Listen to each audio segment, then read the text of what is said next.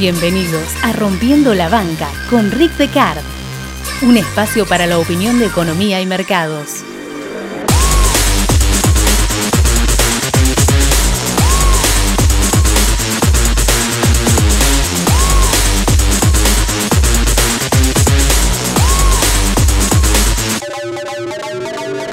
El uso de créditos y endeudamiento existe desde que existe la sociedad, y si bien es obvio que existió incluso antes de la palabra escrita, si deseáramos tener la garantía de un registro escrito, podemos encontrar evidencias copiosas con la aparición de la escritura en sí.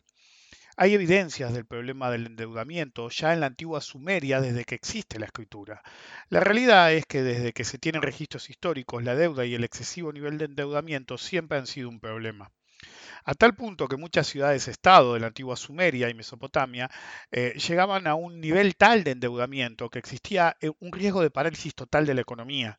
Eso sumado a que en la época se veía como para nada querible el surgimiento de grupos económicos poderosos que pudieran desestabilizar el imperio, fíjense qué vivo que eran los sumerios, por algo inventaron la escritura, eh, generó un cóctel que realmente las autoridades, los gobernantes de la época, querían tratar de evitar. Así, del mismo modo que crearon la escritura y los problemas de deuda, también crearon la amenaza de un default con crisis económica y el perdón vía nacionalización de la deuda. Era una práctica común en la época y por eso existen diferentes términos. El más conocido es Amargi, de la ciudad sumeria de Lagash, pero también Nixisa en Ur, Anduramun en eh, Ashuru, perdón, eso me lo tuve que anotar, y Misharum en Babilonia, y Shudutu, perdón, en Nusi. Entonces, todas las ciudades, estado en esa época, de la Mesopotamia y la antigua Sumeria, tenían su propio término porque era una práctica común. En todos los casos, la situación era similar. Ante un endeudamiento a niveles peligrosos, que podía poner en peligro la economía como un todo, se organizaba una amnistía generalizada de las deudas, aunque no eran alcanzadas ciertas deudas comerciales para evitar problemas comerciales a grandes niveles. Hay evidencias de que estos perdones tuvieron lugar desde por lo menos el año 2400 a.C., es decir, hace casi 4500 años, con la más reciente siendo en Nusi en 1400 a.C., eh, era una política económica tan pero tan común que duró al menos 1000 años y se tienen identificados por los registros en tabletas de arcilla más de 30 eventos de este tipo, y son los que se conocen. Al nivel que se consideran por los especialistas los perdones de deuda como una de las principales características económicas de las sociedades de la Edad de Bronce. Ocasionalmente coincidían, y normalmente coincidían, con festividades. Usualmente en los festejos de primavera se llevaba a cabo este tipo de accionar para hacer un clean slate, básicamente un tabula rasa, dar de nuevo y ver cómo sigue la situación. Cuando Hammurabi, el famoso Hammurabi, comenzó su reinado de 42 años, una de sus primeras medidas fue proclamar el perdón total de las deudas contraídas contra el Estado y contra los oficiales del Estado. De hecho, era algo común, incluso mucho antes que él, como ya he dicho, arrancar un gobierno con este tipo de actitud, ya sea en honor al anterior regente o como una medida, llamémosla populista, como gusta ahora el término, del regente nuevo. De hecho, en el epílogo del Código de Hammurabi, el famoso Código de Hammurabi, en la estela que está en el Louvre, está escrito: los poderosos no deben oprimir a los débiles, la ley debe proteger a viudas y huérfanos, para traer justicia a los oprimidos. Así Hammurabi, durante su reinado, llevó a cabo 4 perdones de deuda generalizados, y al morir su sucesor hizo exactamente lo mismo, ¿sí? Decretando que se destruyeran todas las tabletas con registros de deudas, excepto las deudas comerciales. Eh, en particular se buscaba más que nada liberar a los esclavos por deuda. Una costumbre de la época era que uno podía convertirse esclavo de deuda y así evitar también de paso la extrema concentración económica y de riqueza. Por ejemplo, si una persona estaba muy endeudada y corría riesgo de perder sus tierras, en realidad no es que lo echaban de sus tierras, no. Uno seguía trabajando las tierras, pero la mayor parte de la guita se la llevaba un absentee landlord, como se dice, un dueño ausente, que básicamente no hacía nada, pero era dueño de todo lo que tenías. Entonces, básicamente, de facto, era una esclavitud por deuda. Entonces, lo que se hacía normalmente en esos perdones era nacionalizar la deuda, de cierto modo compensar, no es que lo dejaban en bolas al que era el dueño de la tierra, sino que se lo compensaba y se liberaba de la responsabilidad al esclavo de deuda y le retornaban las tierras. Después del año 1400 a.C. no hay registros de nuevos eventos de este tipo, la práctica se abandonó totalmente, la desigualdad se incrementó e intensificó en extremos nunca vistos, la concentración económica que generó que se abandonara esa costumbre se potenció a un nivel nunca visto, al igual que la esclavitud por deudas. El caos en la antigua Sumeria llegó a tal nivel, que hay evidencias de luchas violentas, cuasi guerras civiles, entre deudores y acreedores y una migración masiva hacia Egipto, que no le gustaba nada al faraón de turno, que básicamente la gente abandonó y así cayó la civilización que aportó tanto al avance humano solamente por ese tipo de cosas. En física uno sabe que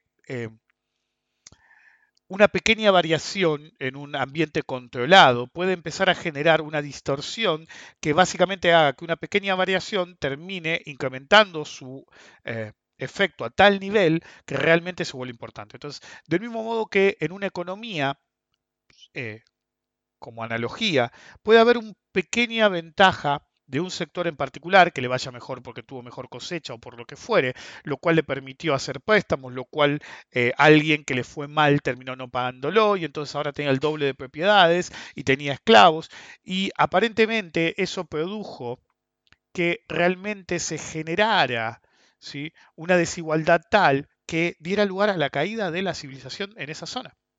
Y hablando de Egipto, en la misma piedra Rosetta se habla del perdón de deudas. Como siempre digo, no hay nada nuevo bajo el sol y uno tiene que ser, eh, como gobernante, suficientemente vivo para desactivar ese tipo de bombas de tiempo. De no hacerlo, el resultado suele ser el caos.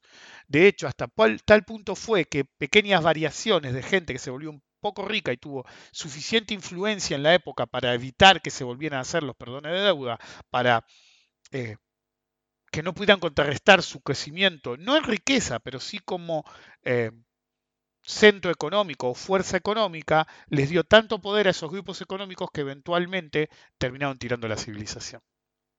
Bienvenidos al episodio número 176 de Rompiendo la Banca. Soy Rick Decar. Permítanme esta semana oficiar de arqueólogo amigo, si se quiere, para analizar la bomba de tiempo de la deuda y ver cómo mientras en la antigüedad se perdonaban las deudas a los ciudadanos, actualmente esto no solo no sucede, sino que hay que tener cuidado que el Estado no te licúe ni te reperfile. Y cuando hay que salvar a alguien, normalmente el Estado, como pasó en el 2008, en el primer mundo, termina salvando a los ricos que no necesitan salvación y hundiendo a los pobres en una pobreza abyecta de deudas perpetuas y pérdida total de activos, porque tienen menos lobby. Recuerden colaborar con la difusión del podcast, de no hacerlo, pueden estar destinados a un eterno reperfilamiento en el infierno que se llama Argentina. El lunes 30 de diciembre haré el webinar en vivo tradicional de fin de año. Finalmente me convenció mi mujer. Y para poder acceder hay que seguir la cuenta Rompiendo la Banca en Instagram y pedir el link mediante un mensaje privado. Solamente estoy dando el link si me mandan un mensaje privado por Instagram para evitar que la gente que hizo que casi no diera este webinar tenga acceso en su desagradecimiento. Si bien el gobierno anterior argentino dejó plagado de bombas de tiempo el campo económico, el sistema económico, si se prefiere, no hay peor bomba que el sobreendeudamiento, en un marco de iliquidez y encima insolvencia. Y esto es así aquí en Argentina y en el mundo, como lo es el caso aún más extremo de Estados Unidos, ayudado por el señoriaje mundial, así que se endeudan todo lo que quieren y si bien es un tema para otra ocasión, el sistema económico de Estados Unidos no está para nada en su mejor momento. La ilusión monetaria es algo terrible. De nuevo están emitiendo a lo pavote el no QE, que es un QE, y básicamente lo que tardaron como un año, 2 años en descomprimir el apalancamiento, lo subieron en un par de meses. La crisis repo es un síntoma sistémico que la Fed se esfuerza por minimizar ignorándolo, y esto, sumado al proyecto claro de monetización de deuda, ciertamente no es el mejor camino. Pero esa es otra historia para otra ocasión. En cualquier caso, el tema de hoy es la bomba de tiempo de la deuda en Argentina. Puede ser extendible a cualquier país que tiene un sobreendeudamiento extremo, pero la deuda argentina tiene ciertas características actuales que no tiene ninguno de los otros. Y la clara oportunidad, en adición, eh, para las generaciones más jóvenes de ver cómo una crisis de deuda deviene en canje y, si esto no sale como se debe, eventualmente en default. Durante el gobierno anterior se generaron tres problemas básicos en términos de deuda: el endeudamiento extremo con el FMI, el endeudamiento extremo del Banco Central y el endeudamiento extremo por emisión de deuda en general, sobre todo en exterior y en dólares. En cifras oficiales, el otro día, el gobierno anterior se endeudó en más de 100 mil millones de dólares, 100 mil millones de dólares, en un plazo de 3 años, porque el crédito se les cortó en abril del 2018, y es un 62% de incremento respecto de la deuda que había cuando asumieron. Sumada a la deuda externa pública y la asumida en moneda nacional, el total de la deuda pública argentina es 320 mil millones de dólares. Y esto es a pesar de la brutal licuada debido a la feroz devaluación que hubo, que ayudó mucho con toda la deuda en moneda local. Para empeorar, fueron 4 años en el que nadie quiso perderse el festival de deuda, así que todos los emisores argentinos están en extremo complicados. Tanto si están realmente complicados como si tomaron un montón de deuda y la pueden pagar y va a haber una avivada, la situación es igual para todos. Se calcula que en 2020 el gobierno argentino deberá enfrentar pagos de deuda por 37 mil millones de dólares, sin contar bonos en poder de entidades públicas. Eso es entre el 9 y el 10% del PBI total. Una carga totalmente inviable, totalmente impagable. Pero la peor carga es que en 2020 se deberían pagar en pesos de manera local entre, según los cálculos de quien quieran, 70 y 80% o más de la actual base monetaria. Eso es decir que durante 2020, si no se hace rollover o canje de algún tipo, la base monetaria, el dinero, podría subir de 70 a 80%, y eso es literalmente una bomba de tiempo hiperinflacionaria. Paradójicamente, la más peligrosa de todas, en particular a lo que se refiere en términos de deuda. Paradójicamente, la más minimizada de todas. Más de uno va a insistir e insiste en el sofisma de justificar ese nivel de endeudamiento en el gobierno previo al anterior. Eso es falso, sí, porque los K endeudaron y estaban los Holao, que yo me emitiste hasta que te caíste, y cuando estabas en el piso y alguien te dijo go home, you are drunk, Argentina, seguiste emitiendo y emitiendo papelitos y firmando papeles como si fueras la bolsa de la Atlántida el día que se empezó a hundir, y vos seguías emitiendo como un degenerado. La pregunta es, ¿quién es el problema? ¿El que emitía con un degenerado durante el hundimiento del Atlántico de Argentina, o el hijo de puta que le seguía dando sabiendo que era un quilombo y que era imposible que lo pagara? Y es una pregunta. Es decir, ¿quién es el problema? ¿El chancho o el que le da de comer? O más aún, ¿quién es el problema? ¿O el idiota? ¿El que toma deuda cuando no sabe que no la va a pagar? ¿O el boludo que presta sabiendo que no vas a pagar?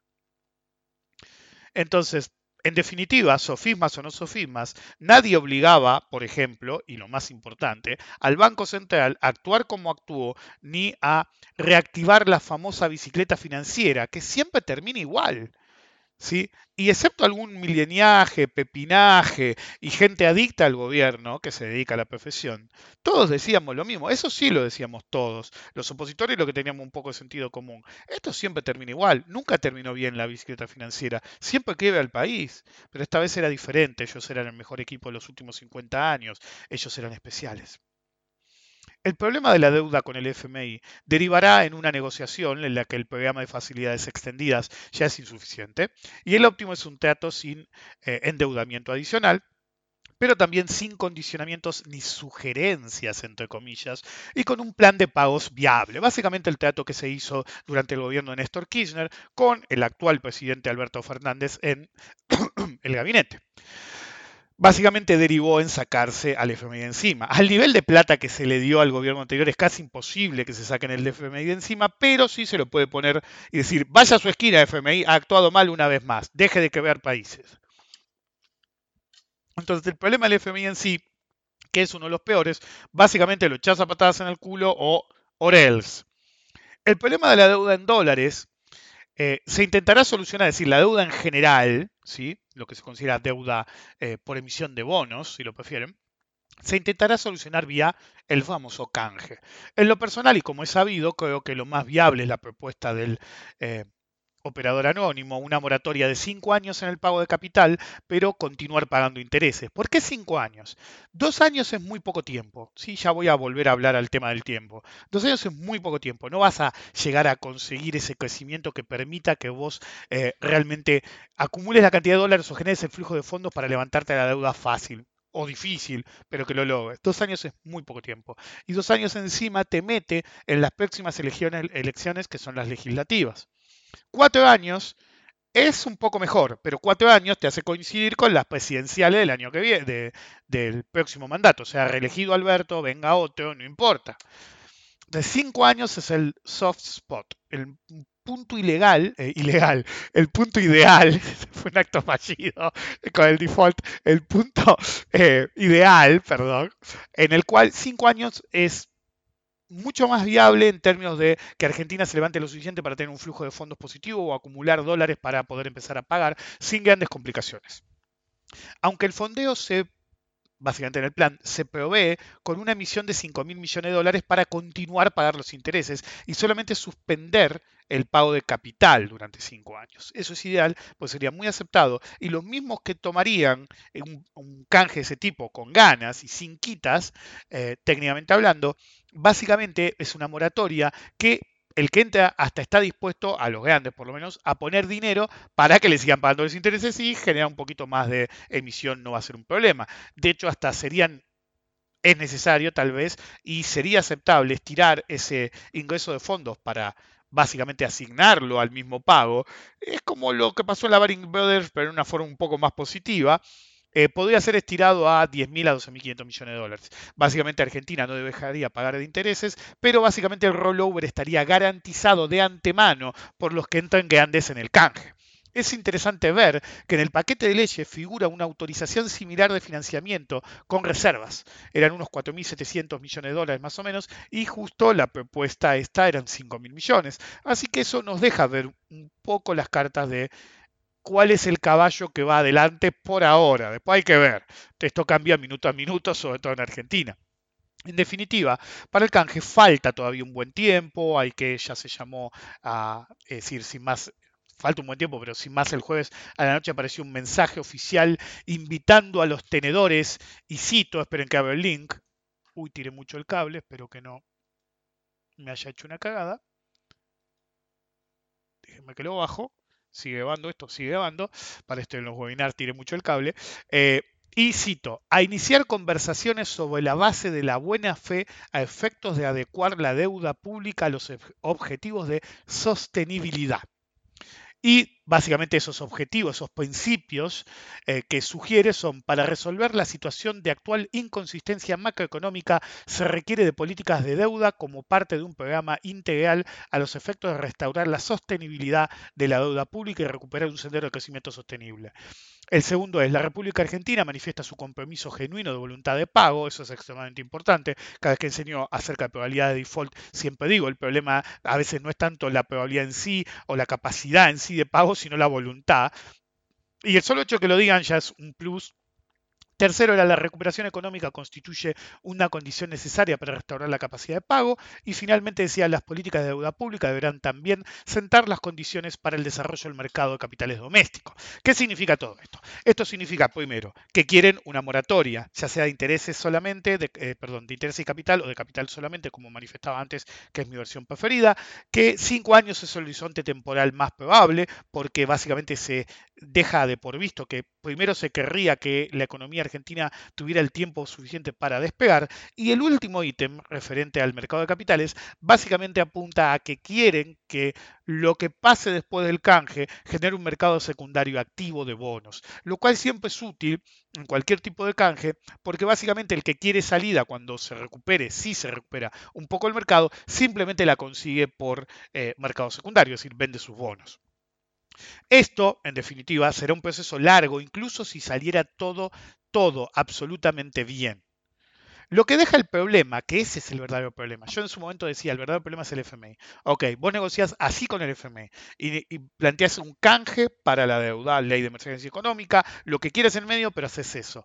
El problema, la bomba de tiempo verdadera, porque desde el vamos era claro que había que negociar con el FMI, que el problema del FMI era la concentración a propósito de los vencimientos brutales a corto plazo. De hecho, la deuda sin canje, si no hubieran quemado reservas a tal nivel los del gobierno anterior, hasta ni siquiera necesitabas un canje de deuda. Pero bueno, las cosas cambiaron y ahora sí necesitas un canje de deuda. Entonces, FMI por un lado negocia con el FMI. Canje por otro, ok, hablaremos. Lo que deja el problema de la deuda de capital de corto plazo local como el más importante. En dólares, el viernes se anunció el reperfilamiento del reperfilamiento o el re-reperfilamiento, con lo cual Fitch bajó la calificación argentina relevante de corto plazo a RD o Restricted Default.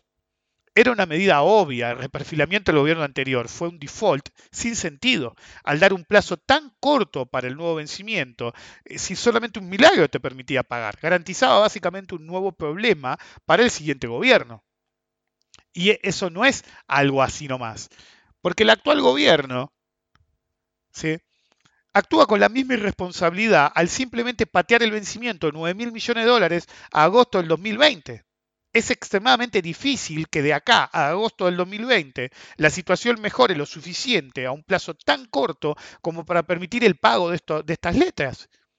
Si va a ser necesario directamente, ¿sí?, si vas a meter un DNU, que es lo que hiciste, si iba a ser necesario, directamente se enchufa un bono a 5 años, amortizable y listo. Entonces, básicamente a 5 años, Lola, flaco, vos sabías dónde te metía. 5 años en dólares a una tasa baja y te voy amortizando cada 6 meses.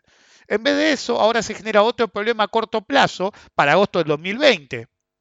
Si iban a usar un decreto, hubieran buscado una solución más realista y más, no solo realista, sino definitiva que patear la pelota unos cuantos meses. 8 meses pasan muy rápido y no vas a tener 9 mil millones de dólares para tirarlos así nomás.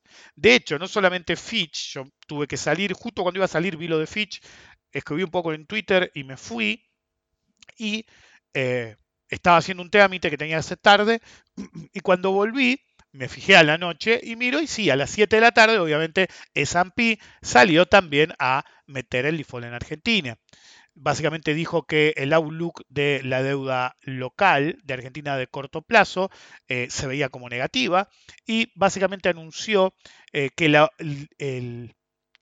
extensión unilateral de los vencimientos, estoy leyendo en inglés y no en español, de la deuda de corto plazo denominado en dólares, constituye un default bajo los criterios del Standard Poor's, de S&P. Básicamente bajaron la calificación, ¿sí? Fitch tiene restricted default, mientras que en estos casos S&P tiene la más común selected default, porque básicamente es sobre esas letras nada más, pero básicamente estamos en default de nuevo, al pedo. Si ibas a entrar en un default, hubieras hecho un reperfilamiento de mayor plazo. Si total la regla la pone vos en forma unilateral. ¿Que se te iban a quejar? No se te podían quejar, flaco. Si podían patalear todo lo que quieran. Pero ¿para qué? Si vas, es decir, era obvio que era un default de nuevo. Es más, yo estaba esperando que lo anunciara al mediodía y se ve que todavía estaban elucubrando si lo iban a hacer o no. Y fue lo mismo que pasó con Macri. Reperfilamiento, ¡pum! Default selectivo. Y sí, ni bien las reglas estén bien especificadas, por ahí en un día o dos te sacan del default selectivo ambos. Uno del default selectivo y el otro del default de restricción a un activo. ¿Ok? Pero básicamente estás en default. Hubieras hecho algo más creíble y realista, más una solución de largo plazo. Ahora, vos lo pateás a agosto del 2020 y en agosto del 2020 volvés a tener el mismo problema, pues no vas a encontrar 9 mil millones de dólares que te quedaron en el otro pantalón. Mientras en el frente en pesos no actuaron mejor, había temor por el vencimiento del lunes del Bopomo. Sí, señora, escuchó bien el nombre, Bopomo. Te lo tienen que decir en la cara. Como siempre digo, no les alcanza con cagarte, te tienen que cagar en la boca y decírtelo en la cara.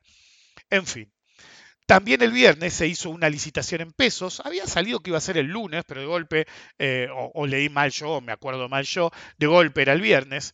En el último intento del gobierno anterior, en la última subasta empezó el gobierno anterior, la subasta había quedado desierta, así que como primera emisión del gobierno nuevo de Alberto Fernández, era un test importante, sobre todo porque era una emisión en pesos, y se obtuvieron 18.846 millones de pesos.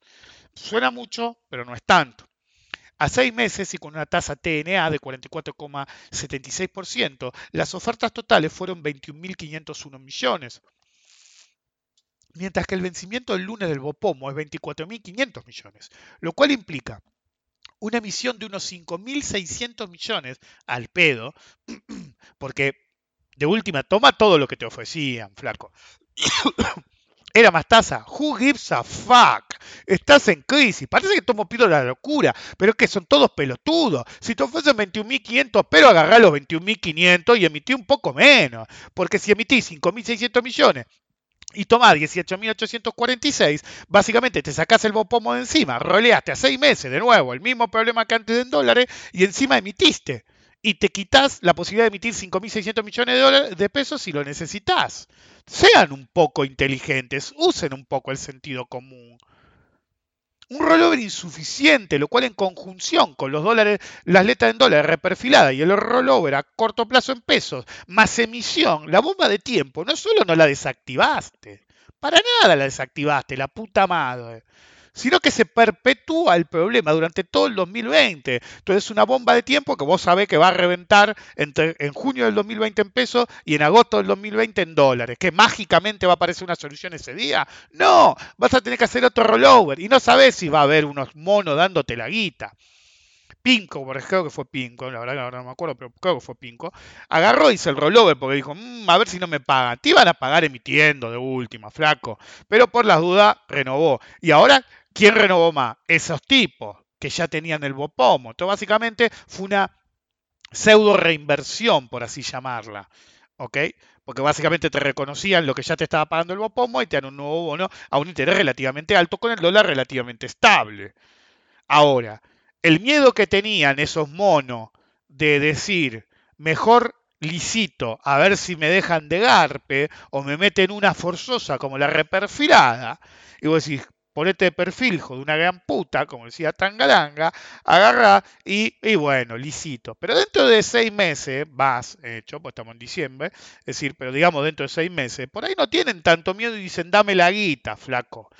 Entonces, o reperfilás eso también, o vas a tener que responder con 18.846 millones de pesos, que es un paquete de guita, y lo vas a tener que poner en junio, a mitad de año, para que se te dispare bien la inflación a eh, sobre el segundo semestre. Genial, cuando empiece a bajar un poquito la inercia inflacionaria porque congelaste las tarifas, hiciste alguna medida más, agarrás y metes una bomba de tiempo inflacionaria. No hiper, por 18.846 millones es una bomba inflacionaria, no necesariamente hiper. Entonces es una pelotudez.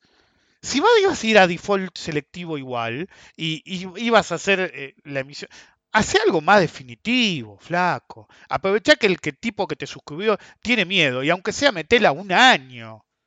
La reacción del gobierno ante una amenaza tal es pobre, pero más que nada es insuficiente, sobre todo teniendo en cuenta que es la amenaza más próxima. Lo único que hace es mover un poco el timetable de qué tan peligrosa es la situación.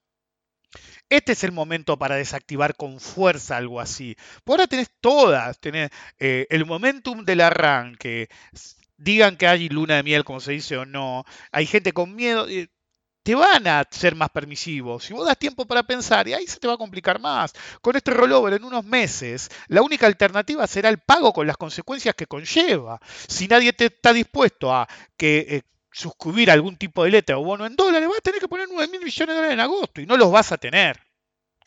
¿Ok? No los vas a tener. Entonces vos decís, ok, pago la mitad y qué sé yo, y bueno, es emisión de nuevo y patear de nuevo la película. Entonces, la pelea. Entonces, básicamente hubiera sido muchísimo mejor hacer un bono a 1, 2, 3 años y amortizable, y chao. Y en el tema de pesos, básicamente agarrás la bomba inflacionaria que tenés ahora y básicamente la movés a 6 7 meses, 6 meses y pico. Y en 6 meses y pico volvés a la misma. Es como un árbol de probabilidades. En cada vencimiento tenés, del dólar tenés reperfilo, pago o defolteo. Si viste, llega el momento, uy, ¿sabes qué? Te reperfilo de nuevo. Ok, reperfilaste. Sigue el árbol. Dentro de en agosto de 2020, reperfilo, pago o defolteo. Y seguís generando la incertidumbre de que nadie sabe qué vas a hacer porque no la vas a tener. En el caso de peso es lo mismo. Emito, roleo, defolteo. Emito, roleo, defolteo. Entonces, acá ¿qué hiciste? Rolea, pseudo rollover. Ok, pseudo rollover, perfecto, bien. Entonces fui por la rama del rollover. Ahora, en junio, ¿qué tenés? Emito, rollover, defolteo. Eso no ayuda a la confianza, pues básicamente la situación inestable e incertidumbre actual, básicamente la moves al futuro. Y al moverla al futuro, básicamente la dejas activa. No hay una solución mágica que lleve a simplemente dilatar los tiempos a ver si nos salvamos. Nunca funciona de ese modo. Tenés que proveer al mercado con una solución definitiva, porque si no lo haces, vas a hundir las cosas de nuevo o vas a generar la incertidumbre que se mantenga y te va a costar mover el esquema para que todo se salve. Entonces, este era el momento para actuar fuerte. La solución es tan, pero tan endeble, tan mala en sí, que realmente es un problemón.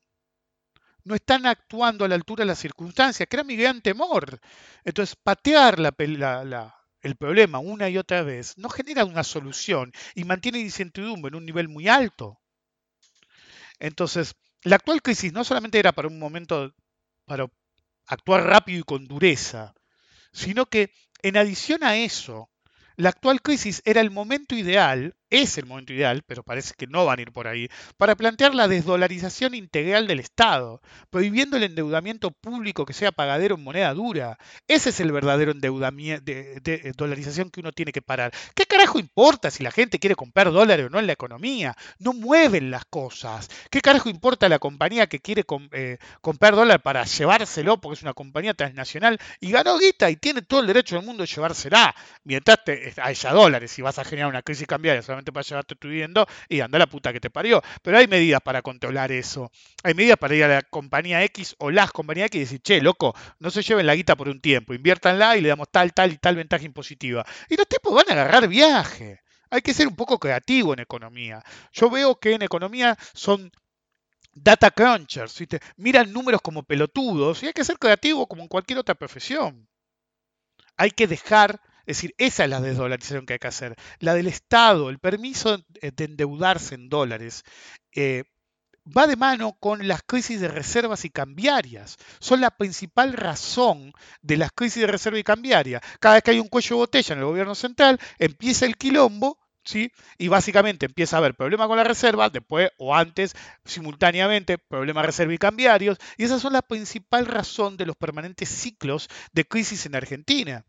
Gran parte de la deuda de Argentina está denominada en dólares en particular, moneda extranjera en general, ¿sí? O moneda dura en general, si quieren, y moneda dólar o extranjera en particular. Y esto genera dos problemas principales. Primero, genera una dinámica hipersensible del stock de deuda. Entonces, si tenés un problema cambiario, básicamente tu nivel de endeudamiento y tu capacidad de pago, si tu nivel de endeudamiento sube dramáticamente en términos del PBI, el famoso radio, y en términos de tu capacidad de pago baja dramáticamente, porque tenés menos dólares y podés comprar menos dólares con tus pesos. Entonces, es una dinámica hipersensible al stock de deuda en sí y a la economía, a variaciones del tipo de cambio de cualquier tipo, ya sean explícitas o implícitas. En segundo lugar, genera grandes necesidades de financiamiento externo. Todos los problemas que tiene Argentina son básicamente para pagar la deuda. Uno mira lo que requiere el Estado para pagar su deuda en dólares y es brutal. Un corolario es que un movimiento adverso en cualquiera de ambos, ¿sí? Genera una eh, crisis de deuda brutal. En cuanto no tengas muchos dólares, tenés crisis de deuda. Si se te mueve mucho el tipo de cambio, tenés crisis de deuda. Entonces es como un tira y afloja permanente. Entonces, cuando no tenés crisis de deuda, subís a los pavotes. En una recesión y bueno, te lo bancás, pero en cuanto no tenés dólares, empiezan los problemas cambiarios, listo, al pozo de nuevo Argentina. Con el agravante de que en ciclos positivos se toma deuda procíclicamente para mantener un gasto elevado. Flaco, si tenés un problema de déficit en peso, endeudate en peso y dejá de romper las pelotas. Es necesario eliminar este problema. Totalmente. Primero, prohibiendo las nuevas emisiones en dólares. Y segundo, es necesario eliminar este problema operando mercado secundario para reducir deuda emitiendo solo en pesos y repagando en dólares. Tú vos agarrás y creás la prohibición total de nueva deuda en dólares. En segundo lugar, operar mercado secundario. Cada vez que la deuda se hace goma, salís a recomprar deuda. Pero no la volvés a emitir. La cancelás. ¿Ok?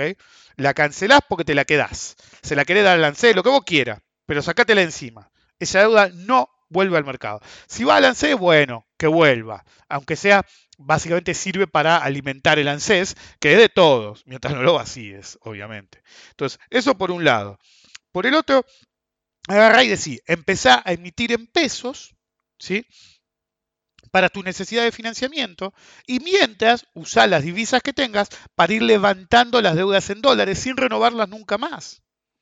Insistir en endeudarse en extremo, en moneda dura, es ridículo, sobre todo si luego se va a favorecer un régimen inflacionario en extremo.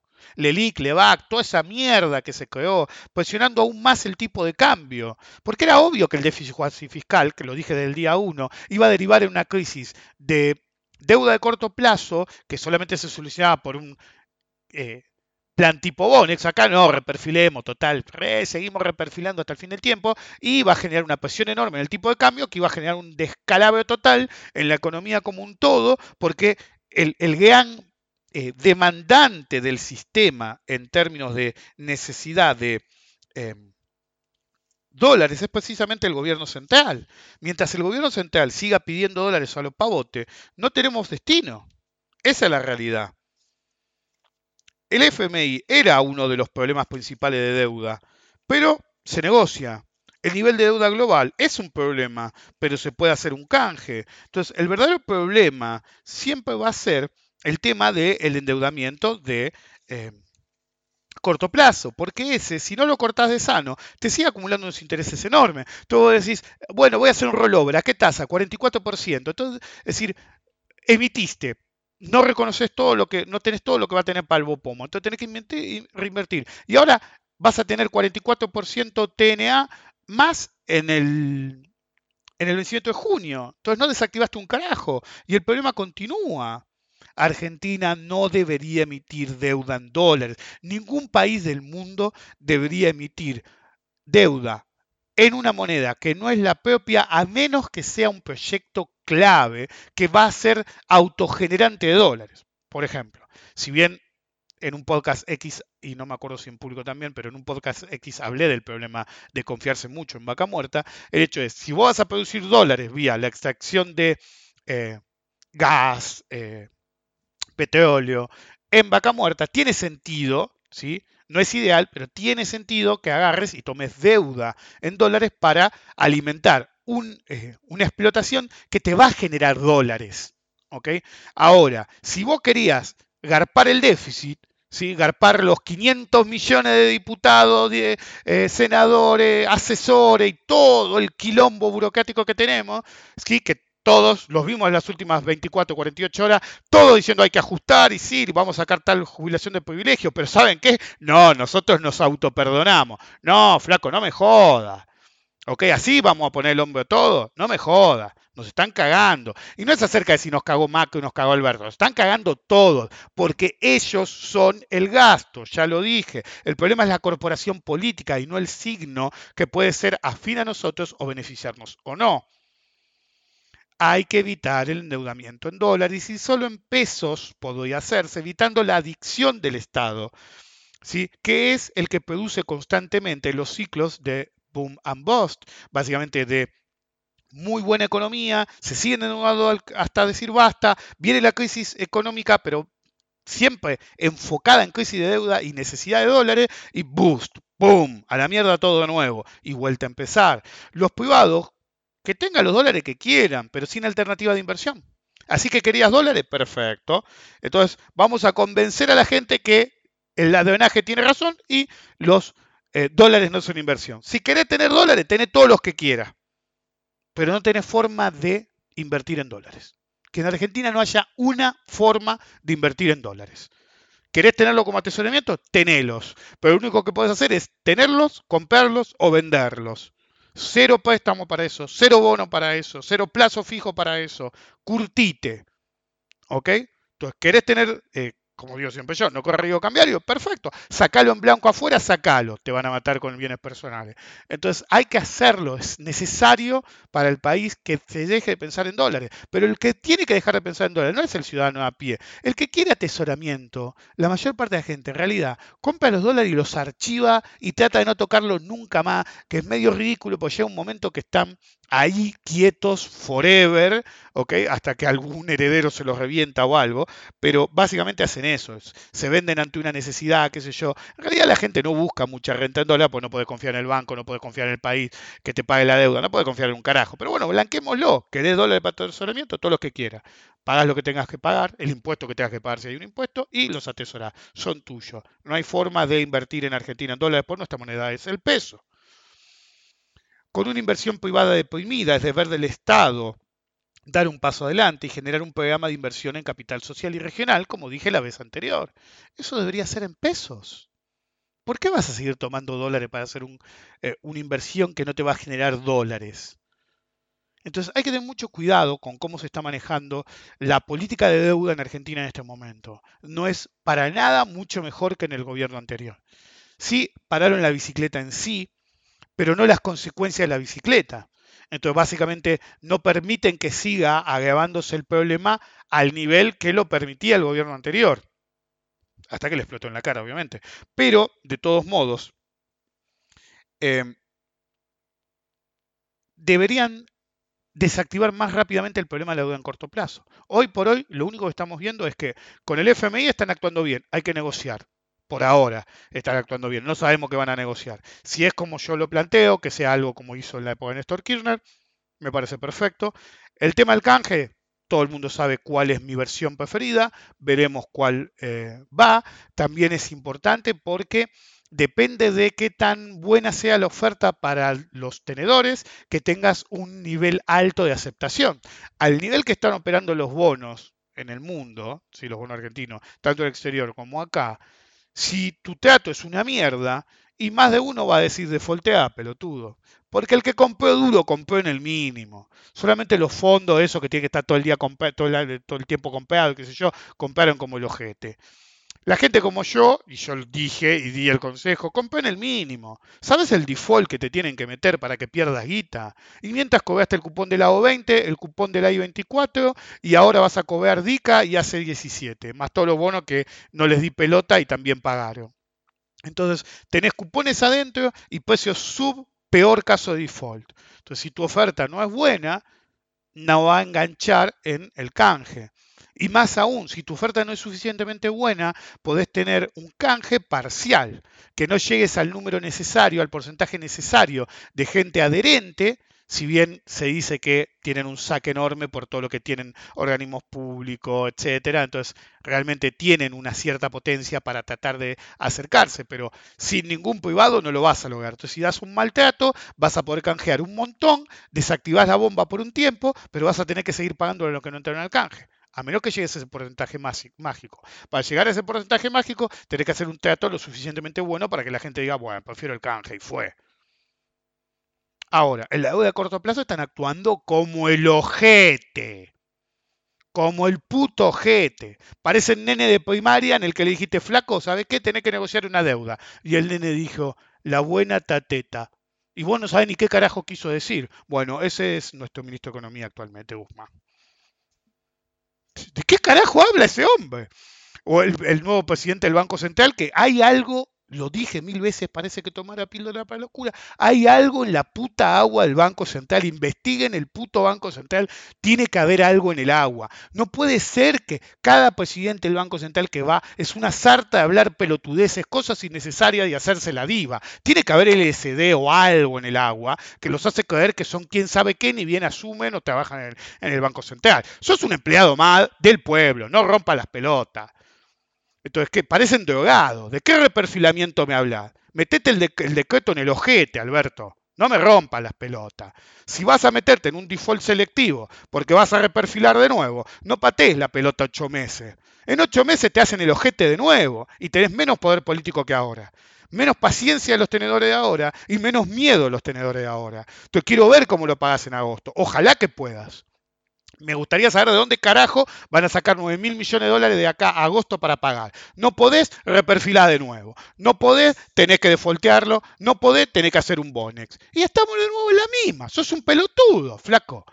Esto era una solución de ahora. No tenías que esperar 6 meses más, 8 meses más a ver qué pasa. Y la de peso es peor. Agarrá y sí, bueno, pudiste emitir, perfecto. Listo. Y emitís de nuevo, guita, emitiste la deuda y emitís de nuevo. Para eso le pagabas los pesos y chao, metételos en ojete y no vuelvas más.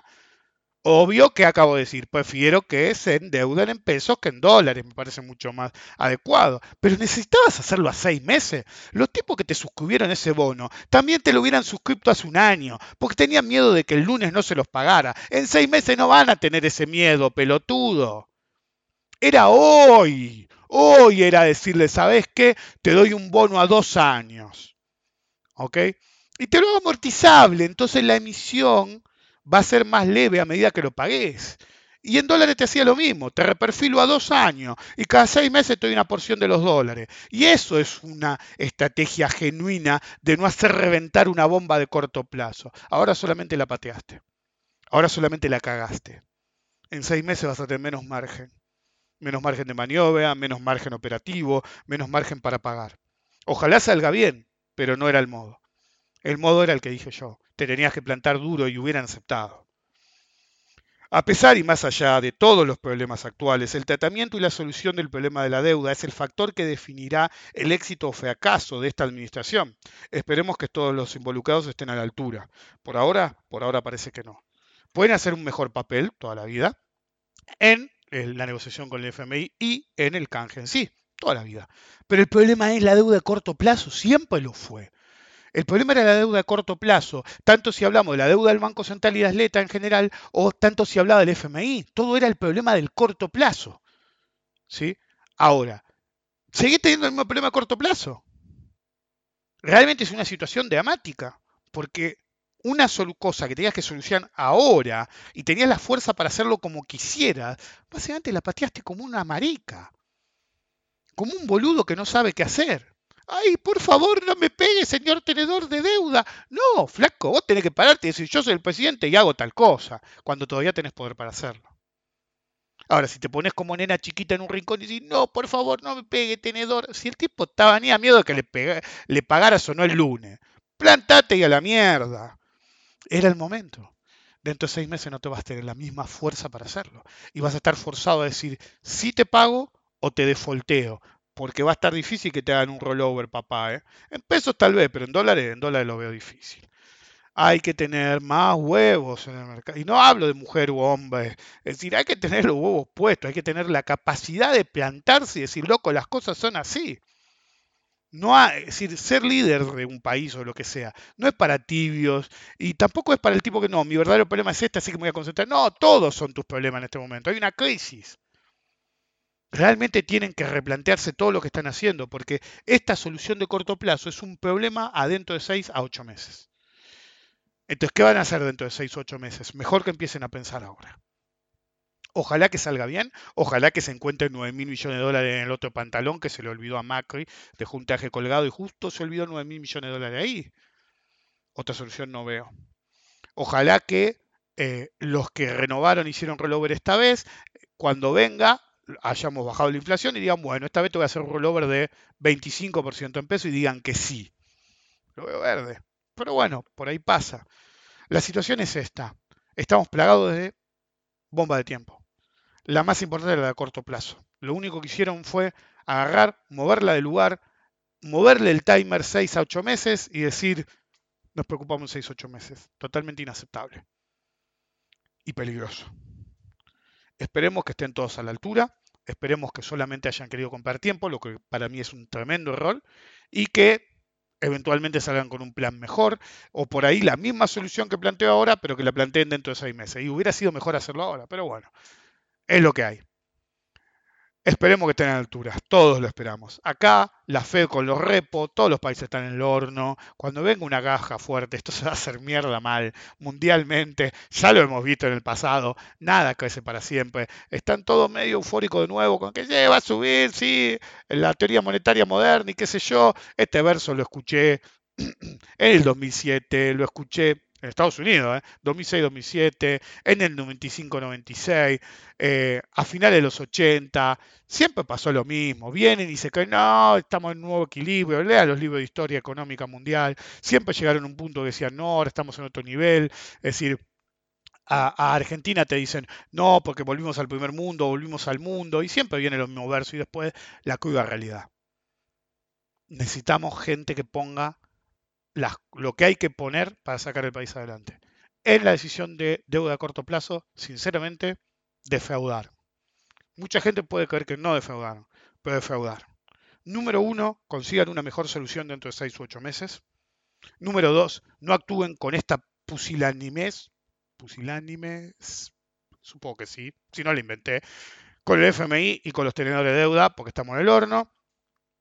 Y en adición, flaco, diputados, senadores, hay un par que me escuchan, lo sabemos, bájense los putos sueldos, hijos de puta, aunque sea temporalmente, déjense de romper las pelotas. ¿Cómo es que todos tenemos que poner el hombro menos ustedes?